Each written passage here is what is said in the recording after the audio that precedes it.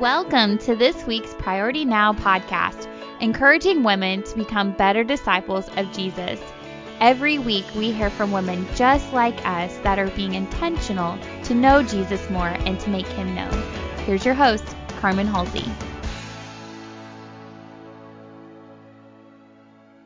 Hey, ladies, and welcome to this week's Priority Now podcast. I'm glad you're joining us this week. And this week I have with us Mrs. Cheryl Dorsey, right out of Chicagoland. Good morning, Cheryl. Morning. Cheryl, I really need to learn to punch the record button sooner because we've already had such rich conversation that I think, why didn't you grab that, Carmen? But tell the ladies listening in a little bit about who Cheryl is. Cheryl, hence Dorsey, my maiden name and my married name. And when I went into professional life, it was the late 70s, the 80s, and women were trying to be seen for all of who we are. So when I got married, I had been working for several years in management as Cheryl Hence. So I became Cheryl Hence Dorsey. So if you're a friend of mine on Facebook, you'll see Cheryl Hence Dorsey.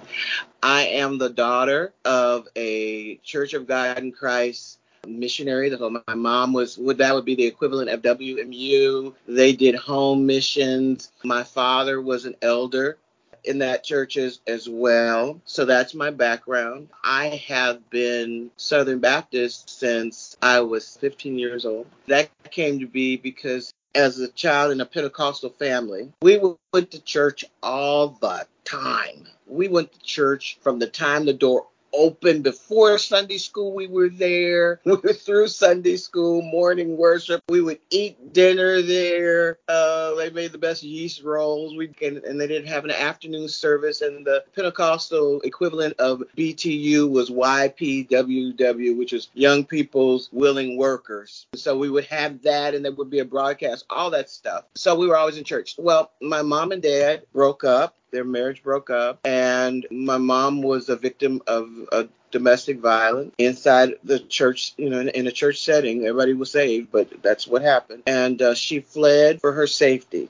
She left Detroit with $1. My father would only leave her with $1 because he didn't want her to be able to get away. So that was enough to feed 4 kids. But he had promised that if she was home when he got home that day, he was going to kill her. So my mom got all of us. We were stair steps. We all fit under the railing on the bus. When you step up on a public bus, there's a rail there. And if children were shorter than the rail, they got on for free. So my mom took the $1 that was supposed to be for milk and bread, and we were all under the railing, and she got us on a bus. We went across town to her brother, who is a great jazz musician in Detroit, Michigan, and he called the family, and they got us on the train in the middle of the night to Chicago. And so we came to Chicago, and after my mom got a job, and we moved to the south suburbs eventually. And I was praising the Lord because even when we moved to Chicago, my uncle was a deacon in the Baptist church. And I'm like, huh.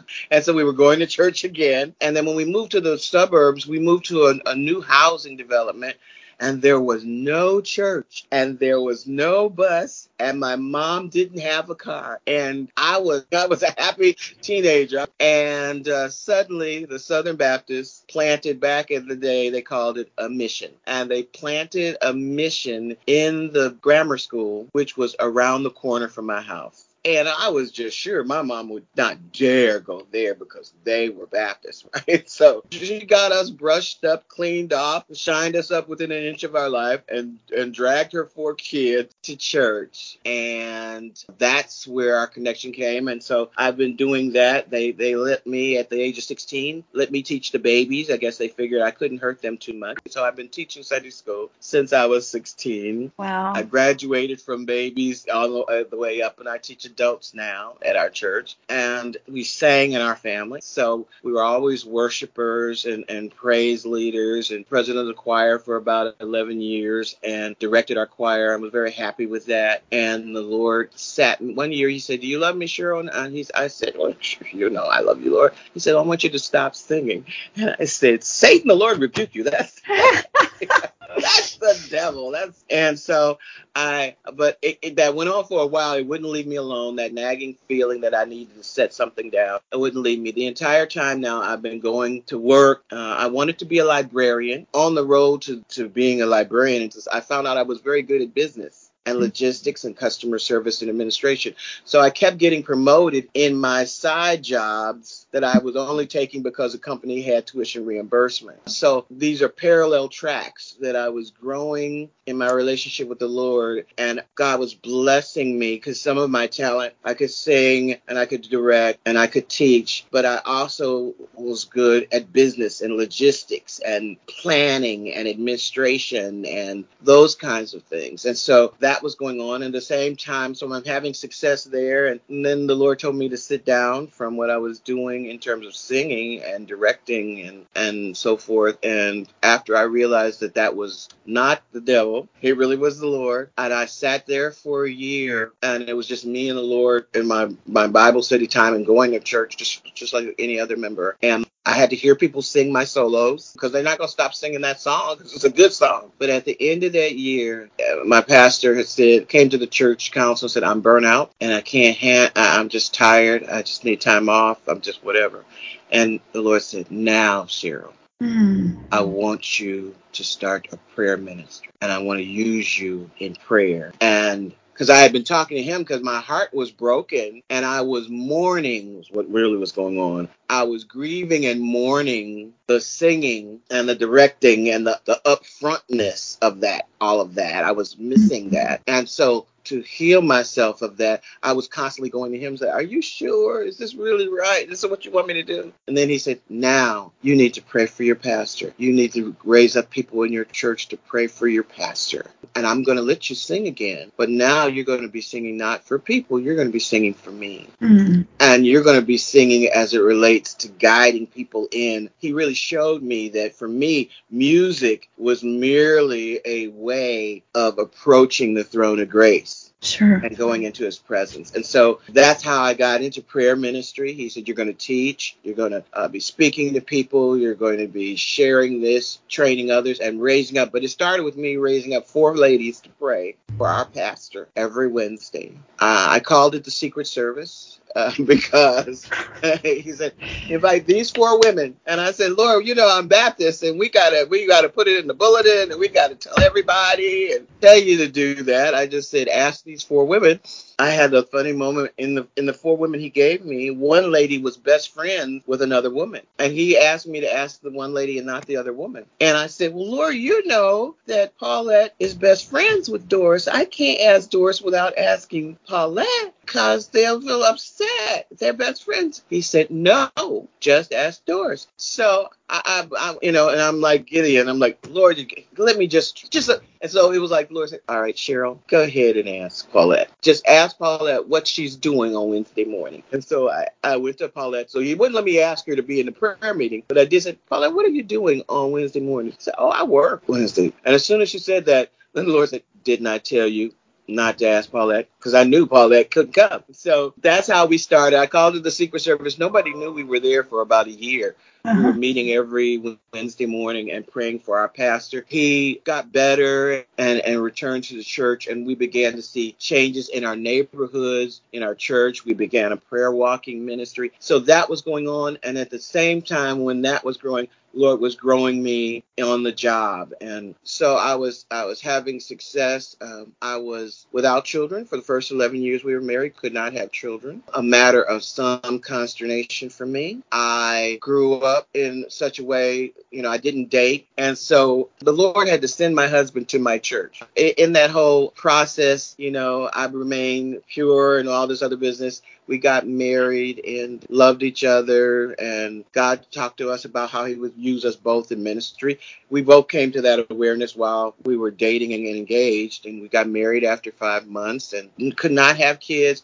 Had a couple of miscarriages, and my husband taught in the inner city. A number of the young ladies in his school were having babies, and this was a grammar school. And he taught 6th grade, and one of his 6th graders was pregnant. And I was just crying before the Lord. And I said, Lord, I'm living my life the way I understand that I'm supposed to live it as a young woman, and I'm giving my heart to you. And so it was a really hard year. I had trouble going to malls. I had trouble seeing baby carriages. I had trouble seeing young women walking by with babies, and my Mm-hmm. husband was a teacher, and I had a good job in management, mid-level manager. Just we could not have kids, and so it was in this time of prayer where I was working out, and I said, okay, Lord, I'll start talking to you, because I had gotten a little ambivalent. So I tell you what, Lord, I'll give you my cool down. So arrogant. I was so arrogant. And in exercise, after aerobics and all the other stuff you do, there's a cool down time when you stretch and you this, that, and the other. So after I finished my videos, and there was a cool down period, and there was a yoga position or something where I'm on my knees with my nose almost to the ground over my knees. My arms are behind me. And I said, here's what I'll do, Lord. I'll stick my Bible under my nose while I'm down there, and I'll start reading scripture and talk to you sometime. When that happened, I found myself cramping, because the 15-minute cool down, I'd exercise for 45 minutes, I'd have a 15-minute cool down. I started cramping because I'd end up being down there for an hour and 2 hours and 3 hours, because the Lord was just talking to me. And I would write and I would pray. I would write the scripture, and I would have what I called Holy Ghost or Holy Spirit teaching flash, where he would give me insight on the scripture that I was saying. And I would run the scripture, and I would look up references and start praying about the things that I had learned. So it was a powerful time of learning as well, and how he birthed prayer in me and prayer ministry in me. And it was just a wonderful time. So I was growing there. He told me in that prayer time that he told me one day, Cheryl, I was studying in the Old Testament, and I got past Joseph. He said, and by the way, because I would write and pray and write and study and pray, and I was writing about Joseph, and I said, your son's name is going to be Joseph, Cheryl. And I wrote that down, and he said, now, what does Joseph mean? And so I went back and I looked up what the name Joseph meant. And the name Joseph means God gives the increase. And so that's where he told me that he was going to give me increase. And no matter what I had gone through with past miscarriages and not having kids for 11 years, we were going to have a baby. And so when I wrote that in my notebook, I took my journal and I was praising the Lord in my home. My husband got home from school that day, and I'm waving my journal in his face. God said we're having a son, and his name's going to be Joseph, because he's going to give us increase. And he was used to me now. So he patted me on the top of my head and said, okay, honey, But sure enough, 1 year later, Joseph was here. Amen. And so that built my faith and my trust in the Lord. And so I guess that's where this whole relationship, me learning to hear him and listen. And it was like, that was like money in the bank. I mean, I don't know what the name of the guy was who would deliver the checks from Publishers Clearinghouse. Yeah. It was that day, that moment was like Ed McMahon had come to my home with one of those checks, but instead it was the Lord who said, you're going to have a son, and his name is going to be Joseph. Okay, can I just say that I'm a little bummed that it took me asking you to be on a podcast to get to hear a lot of this story. I'm just a little disappointed in myself right now, okay? And ladies, if you're listening, this is an example of what I mean by our community. We're stronger together as God takes our stories and weaves them together, and we're able to share our stories, to leverage them, to learn from other people's stories. So here's your commercial I give every week. If you're not connected with us, get connected. We're just ordinary women with this extraordinary God.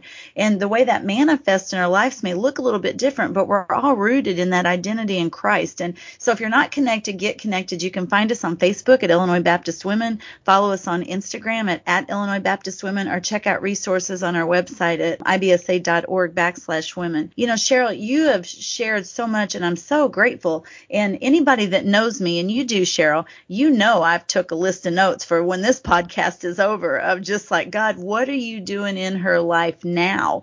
Because I love how you pointed out to us, God wastes nothing. So here's this past that has some painful pieces, but not all of it was painful. You see how your mom led and influenced without necessarily being taught leadership. But she was taught it because she knew steadfast, right? Being grounded. And she modeled for you what it looked like to trust God. She modeled for you what it looked like to use her brain. Okay, all four of you is under this rail.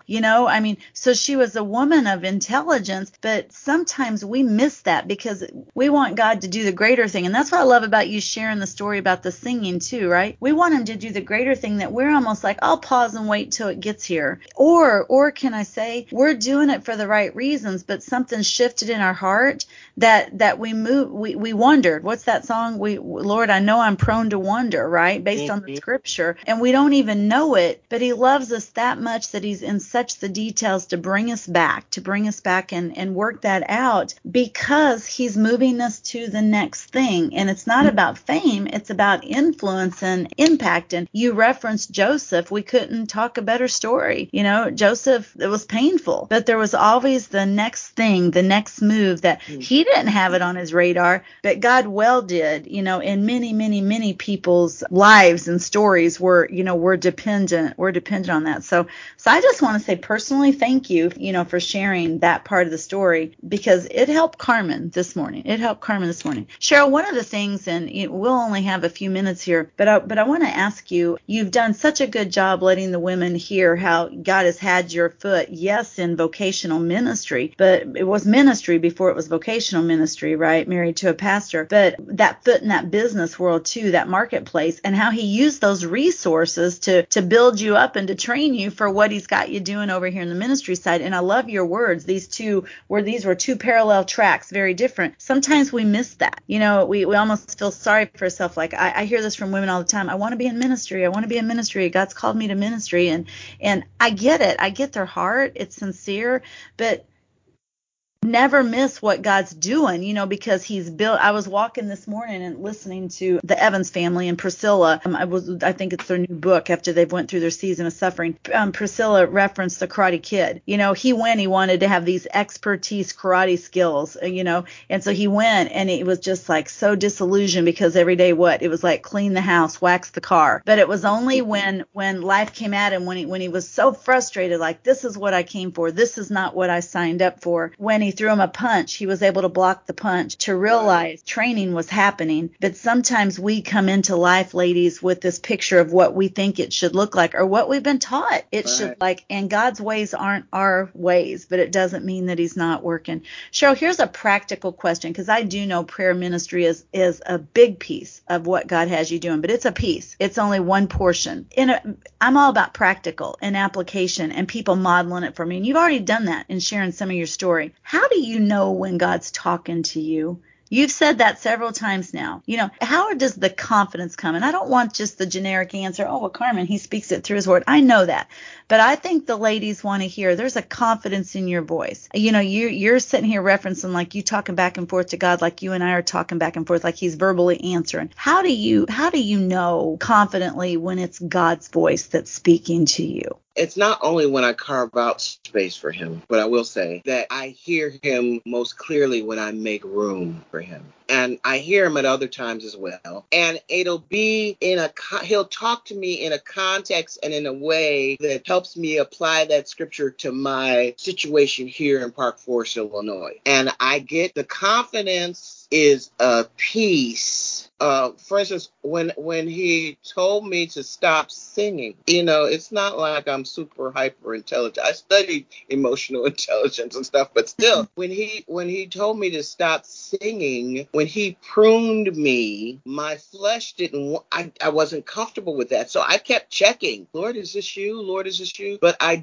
no longer had peace or joy in the singing in that moment, because he had told me to stop. So I continued to sing for about, it probably took me about 30 days that time, because I'm like, I'm doing godly stuff. But that godly thing was something, a pleasure of mine. And I needed to make space for what he wanted to do in my life. And so to answer the question, I got peace. I didn't have peace until I obeyed. Yeah, that's good. And so then, like, every time I got up to sing or every time I got up to direct, it was like the Holy Spirit was like, you're not supposed to be here right now, aren't you? You're not supposed to be standing here right now, aren't you? So I was, and so after within a 30-day period, it was like, I got to quit, because I'm feeling condemned now because I've been told not to do something and I'm continuing to do it. even though I don't know what the Lord has me to do, even though I see no path out of this, this just looks like pain. Yeah. It doesn't look like a roadway.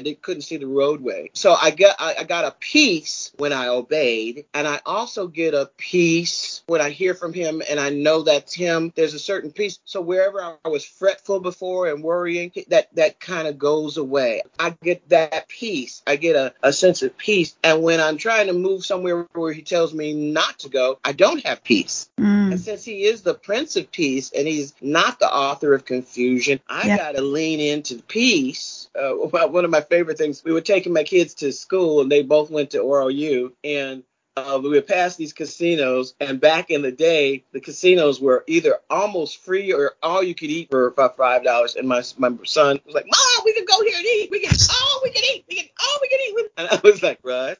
No, baby, we can't go there because it's casinos, and we want to abstain from the appearance of evil, so we can't go there." So I was trying to explain that to my son. So there's some things I just can't do because I don't have that peace in doing it. So for me, that hearing that voice, whether it's a scripture, whether it's a song, whether it's confirmation of a thought in prayer when I'm journaling, whatever it is, I have to have peace about it. And that confidence comes from knowing that I'm being obedient to the one who's given me the instruction. That's great. That's really good. That's really good. Ladies, I have to wind down the podcast. This is always the hard part for me because I could continue to talk, but I'm going to share Cheryl's contact information in the episode notes. They can use Kentashi. That's a name from my youth. K as in Katie, E-N, T as in Tom, A, S as in Sam, H as in Harry, I, at AOL.com. That's cool. Kentashi. Now, what is that again? What'd you say? When I grew up in the 70s, it was all about the Black Revolution. It was say it loud, I'm Black and I'm proud. And so many people were trying to go back to their African roots. And as a 16, 17-year-old kid, it was important to me that people understood that my roots, the reason I'm Cheryl hence Dorsey is important too. And my mom's name, Shurik, became from, is passed on from who owned the slaves in South Carolina and North Carolina, where my mom was from. And my father's folks were enslaved in Henderson, Tennessee, and all that business. So that's where the hence part came from. So I was kind of being cocky, and I made up a name, Kentashi, and then Iram Larray, which is the full name, is Cheryl Marie backwards. And I said, I don't mind us using these names, but we need to really know where they come from. And I think all the years I've been using that, only the one or two folks have known, said, Cheryl, wait, I'm not sure, is that really African? And it was an African person who caught it. But I guess I was saying to people, don't just grab names because it's trendy. Yeah. But God planted me in the skin I'm in, family I'm in, and that's important. And I want to be identified with my African heritage, but my African American heritage is equally as important. It made me who he's using now. Amen. If some of you guys would like to continue this conversation, and I'm sure many of you would. And remember, Cheryl is a Bible teacher, so Cheryl is a leader in our state and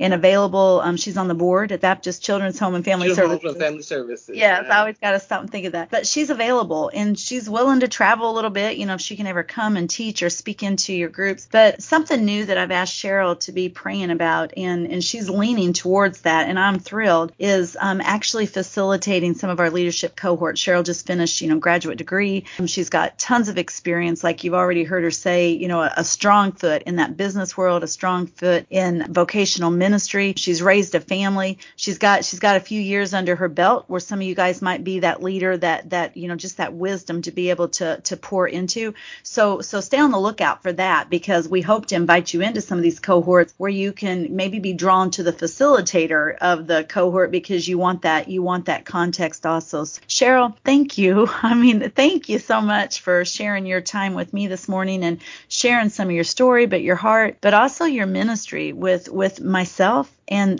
the other ladies across our state. Thank you for asking me. It's been a pleasure and an honor to talk with you, but I always like talking to my favorite Poogan. There you go. All right, ladies, I want to thank you so much for joining us on today's podcast. You have a great rest of your Friday. We pray you have a blessed Sabbath. I'll see you back here next Friday on the Priority Now podcast. You've been listening to the Priority Now podcast with host Carmen Halsey. Resources mentioned today are listed in the episode notes in the podcast app. Stay connected with us through social media and our website, ibsa.org/women.